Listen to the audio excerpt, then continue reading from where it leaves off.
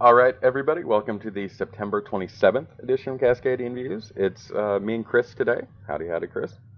Hello? We now have a Supreme Court nominee. It is, as expected, and as we just assumed it was last week, Amy Coney Barrett. There Hmm. was, I guess, a little bit of a late push for Barbara Lagoa. Did I get her name right? Yeah, in Yeah. Florida. Yeah. hmm that was really pushed by some Republicans in order to shore up Trump with Hispanics, which he's running surprisingly strong with, considering all the deportation and racism. Um, Seriously. yeah, but they wanted to shore him up even more with that pick. He ended up bucking that for what I think was the favored position of the Republican Party, which was Amy Coney Barrett, who's viewed as kind of a slam dunk among those on the right. In fact, there was talk of her being the nominee instead of Kavanaugh, just because they assumed Kavanaugh would be messy, which he was. Right. So, what do you think of it? I mean, I think it's abominable and it makes sense. Um, she's she's widely considered to be a good bet for if not overturning Roe v. Wade further, clipping it back. Mm-hmm. And who knows what she's going to do on the ACA. She is extremely conservative and the particularly religiously motivated kind of conservative, like Not, explicitly so. yeah, not in the normal like evangelical way though. She is Right. a very doctrinaire Catholic, um, with all of the craziness that comes with that. I, extremely devout Catholics, those who follow like every letter of church teaching, are a strange breed because Catholic dogma is really fucking weird. Like all religious dogma is pretty weird to me, but Catholic dogma is exceptionally weird to me. To the point that I think even most Catholics agree with that. You don't see the ultra orthodox Catholics in America as much as you say once did 100 years ago. Right. And I mean, I guess in theory, and I do know people like this personally, she could be the kind of Catholic who is actually thoroughly pro-life in the sense that she's absolutely opposed to abortion, but also actually believes in hmm helping out people socially in other ways.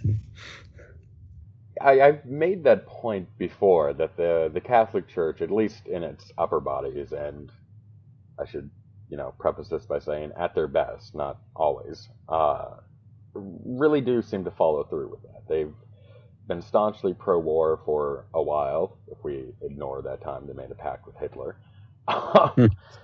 But at least in the modern era, they've been staunchly, anti-war. They've been very much against or for like food aid to impoverished countries. They walk the walk on that. At least in the Vatican, the American Catholic establishment, especially at like the bishop level, tends to have a lot of reactionary right wing in it. Um, but the majority of the Catholics are not that. In fact, if you look around Washington, the party with the most Catholics in office is by far the Democratic Party. More Catholics in the House, more Catholics in the Senate. Right. Most of the liberal justices at this point are Catholic, especially with the addition of Sonia Sotomayor. Hispanic communities lean heavily Catholic because of the influence of Spain in colonialization, whereas America tends to be Protestant because, England.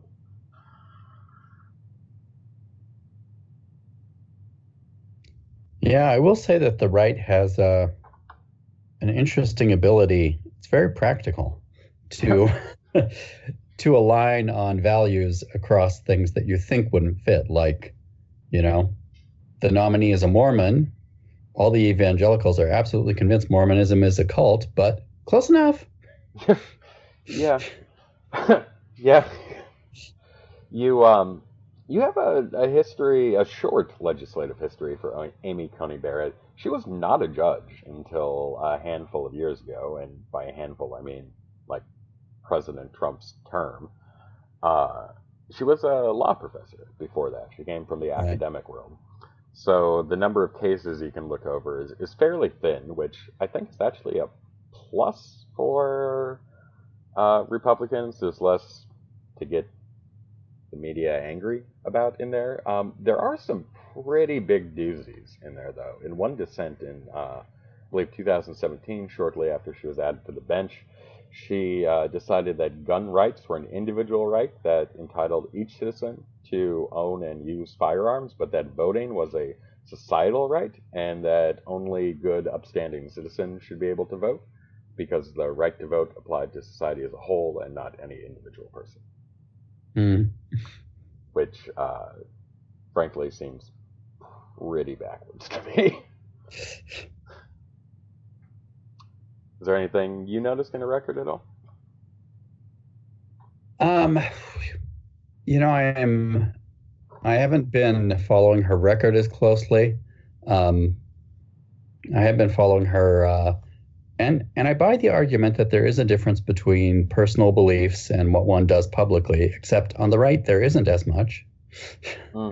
So I've been following more her membership in a certain kind of subculture of the Catholic Church that is very strongly, the wife is the servant of the husband in the family. Mm-hmm. She has a number of really weird affiliations, especially from her time in college and whatnot. Very, as you implied, they're very ultra orthodox Catholic groups, um, and it's not that they're Catholic groups per se. We totally had this with Kennedy, like the "I'm not going to sell out the U.S. to the Pope" sort of reassurances he had to give in order to be Right. considered, acceptable to the mainstream in America. We are long past that. But this creeping theocracy, this Taliban of white people who want to impose their version of Sharia law in America is really kind of reaching a crescendo at this point, I think. And Amy Coney Barrett is a symptom of that. Right. Yeah. Right. And that's where my concern judicially, in terms of how she may rule and the kinds of things she may rule on, lies. And then this also is getting railroaded through pretty hard. I believe Republicans have set a October 9th start to the confirmation hearings. That would Something mean, thereabouts, yeah. yeah. I'm looking at the time frame. That's a Friday, so I don't actually know if that's true, if they're going to adjust that back, or if maybe that's just an introduction date and then they actually start the work on Monday. But they're looking to do it in, yeah, about a week's time. Which will be an interesting background because debates are about to start. That's also something that should have been on the topic list. I just realized we have our first debate in 2 days from the time we're recording this, Yeah. Tuesday. Obviously, it's going to come up. Chris Wallace actually has already announced that it'll be a topic. He's the moderator for the first debate, and he released the topic list a couple days ago. Also, Biden and Trump have agreed to rules. No mask for either candidate or the moderator. Instead, they're going to keep them separated at all times. There's going to be no pre-debate handshake or whatnot. They're going to maintain a strict social distancing regime in order to kind of keep everybody safe. But I imagine the Supreme Court's going to dominate that debate. It's also going to dominate the Senate races we've been looking at. It probably killed Susan Collins' hope for re-election if she had one. Right. Any other impacts you know?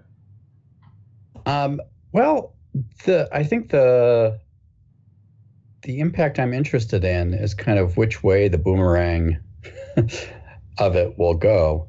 There is a school of thought that the confirmation of Kavanaugh actually kind of turbocharged the purple races in 2018. So maybe it was likely the Democrats were already going to lose a lot of those seats, but it really kind of supercharged the Republican voters. They were like, hey, look, our senators delivered. So I find it a little curious, though. Like you mentioned, which way the boomerang swings, because it's also energizing the Democrats to an insane point. In Yes. the week since RBG died, Act Blue, which started in 2004, has raised 5% of the total money they've raised in their entire history. It's like $315 million or something in just the last 7 years. Yeah, but I guess my question about that would be, you know, maybe it enrages lots of people in California. It doesn't enrage lots of people in Vermont because there aren't lots of people here, but proportionately, let's say it Mm. enrages lots of people in a place like Vermont. In a state like North Carolina, which way does it tilt? Does it tilt more kind of moderate voters who are saying, this is too extreme for the Senate. I am going to back Cal Cunningham. Or do more conservative voters say, hell yeah, this is just what we wanted. I'm turning out to vote. I had seen a poll showing it's actually pretty across the board. Let me see if I could find that again. Uh, yeah, okay. So it's making in Georgia and North Carolina. The CBS News Battle Tracker poll released today showed that Mm-hmm. the Supreme Court is making Democrats in Georgia more motivated to vote by 60%, for Republicans 46%. In North Carolina, once again, 60% for Dems, 47% for Republicans. Those numbers are basically the same. There's a 1% difference in the Republican side, which could very easily be statistical noise. That is a nice piece of evidence. Yeah. And there was more of a breakdown of this, and when they were asking the total electorate, does it make them more likely to vote? It was pretty high up there, and uh, doesn't matter basically, or no change, or it doesn't affect anything. Was neck and neck, like basically tied, and then the less motivated to vote was like 2%. It was it is having an effect. I think the Republicans having issues with this, I think, is just reflective of they were more motivated to begin with, and this is Right. helping Democrats catch up. Um, you know, if you were gonna vote Republican but you weren't motivated enough, and helping Trump get this pick was the thing that pushed you over the edge, there aren't that many people there.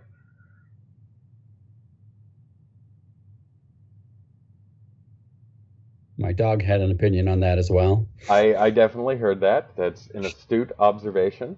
All the pups out there listening will no doubt agree.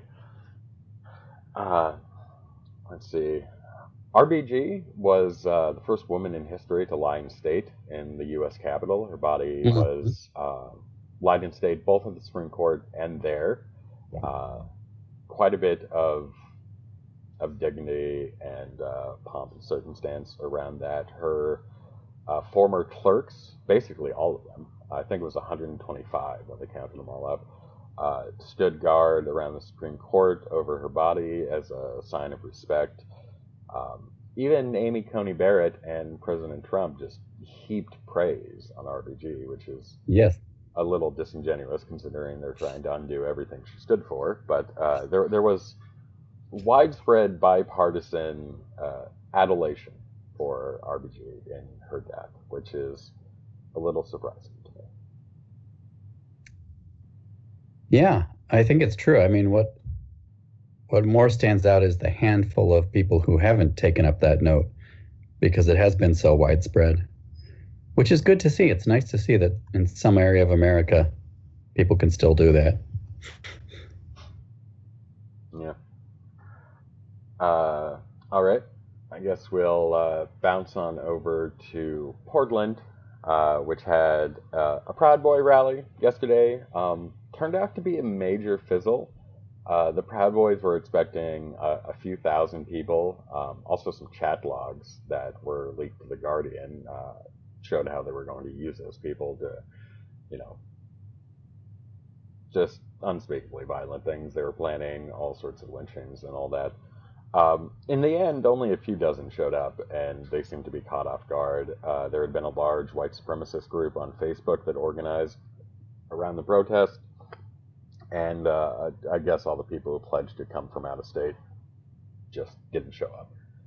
So God bless human laziness prevented a major tragedy. In the end, they left after only about an hour and a half. It seemed they were a little bit embarrassed. But then the nightly racial justice protests downtown were going on, and there was just absolutely disgusting behavior from police. There's video all over Twitter of them grabbing a 70-year-old press reporter who's worked with a number of outlets, some quite large actually, was down there doing his work, collecting photographs and video to sell to news media and whatnot. Clearly labeled press, had stickers on his helmet and all that. Cop grabs him by the front of the shirt, shoves him to the ground for videotaping the police arresting another dude. It's. I had a little bit of hope because the governor basically sat the Portland police down for the Proud Boys rally. Took away their operational command of the scene, put the Oregon State Police in charge and the Oregon Highway Patrol, and they were the ones patrolling that scene, which, by the way, they didn't do a great job either. Some of the Proud Boys showed up with taser shields, like shields wired to tasers, with the active wires going around them so that they could hit them into people and turn them on and whatnot. Nothing ended up being used, but they did assault a couple journalists, kicked one in the face,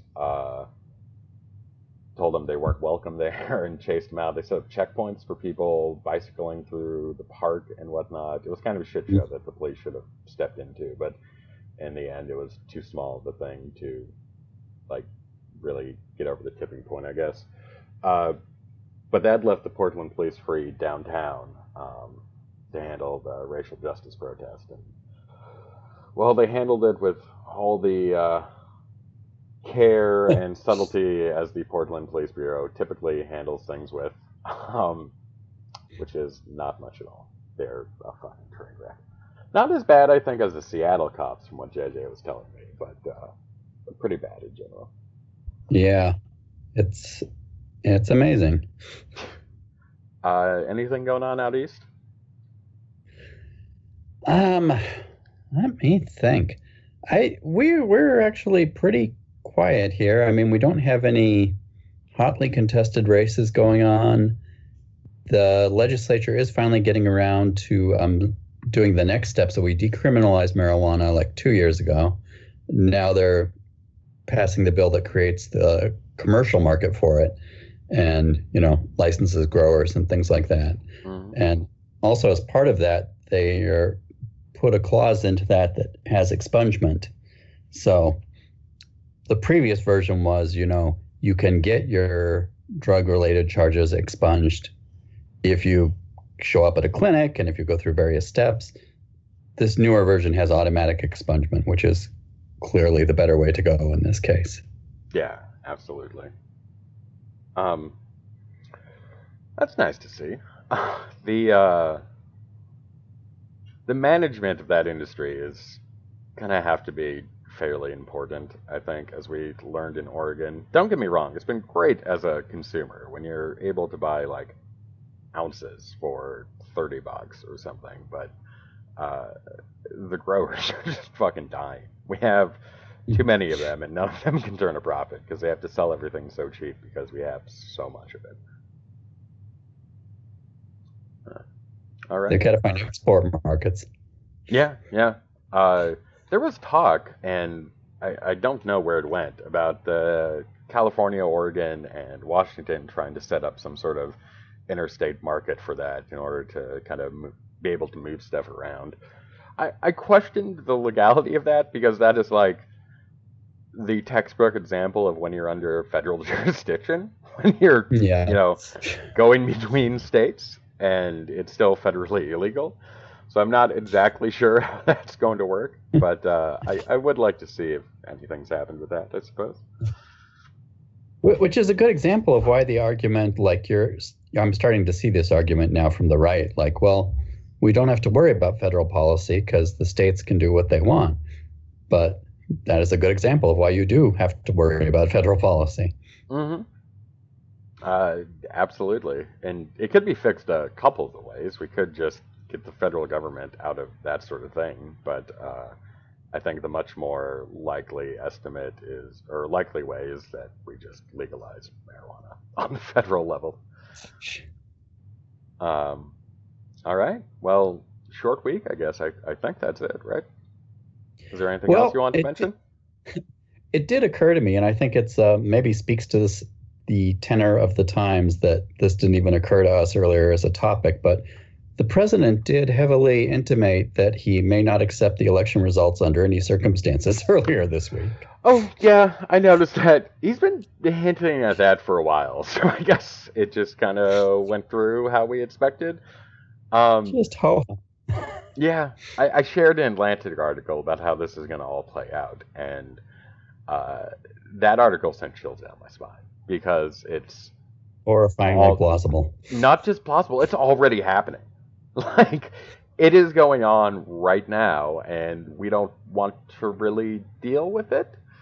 Or more, maybe more to the point, we don't have any way of dealing with it.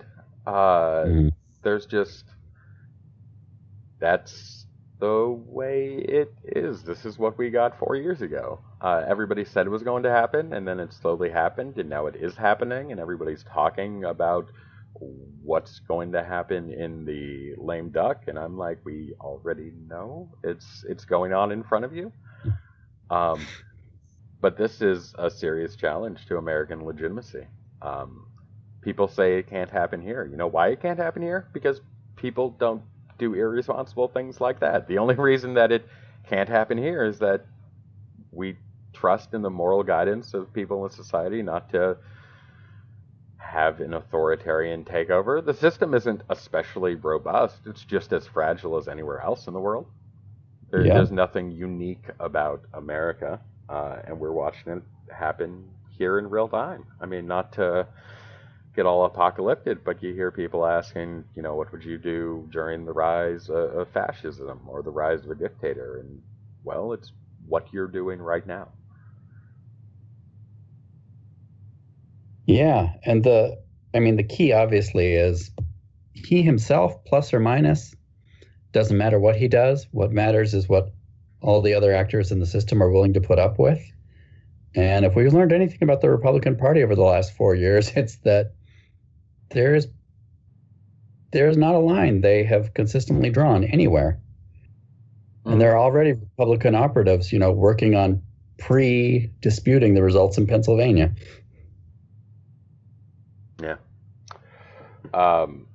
They're also, speaking of Pennsylvania, they're going apocalyptic about one little town whose name I completely forgot. I apologize for that. Holding an event to make it easier to vote. They have poll workers in a city park, out in the open to help reduce COVID risk, who are there to collect absentee ballots from people who don't want to mail them or fear the mail is going to be too late.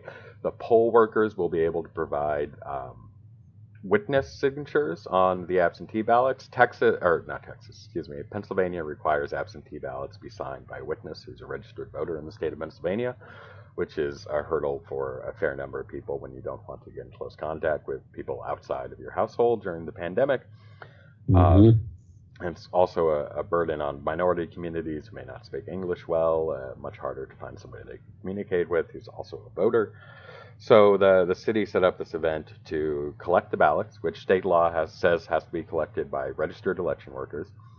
They'll be delivering the ballots to the election center after the event, and they'll be under the custody of election officials the entire time, which the city says is legal. The Republican Party sent a cease and desist saying this was illegal ballot harvesting, and also really didn't like the witnessing thing that they were going to be doing. The city ignored the cease and desist and went ahead with it anyway. The Republicans are threatening court action, want to get all those votes tossed. They're actively fighting your right to vote. Yep.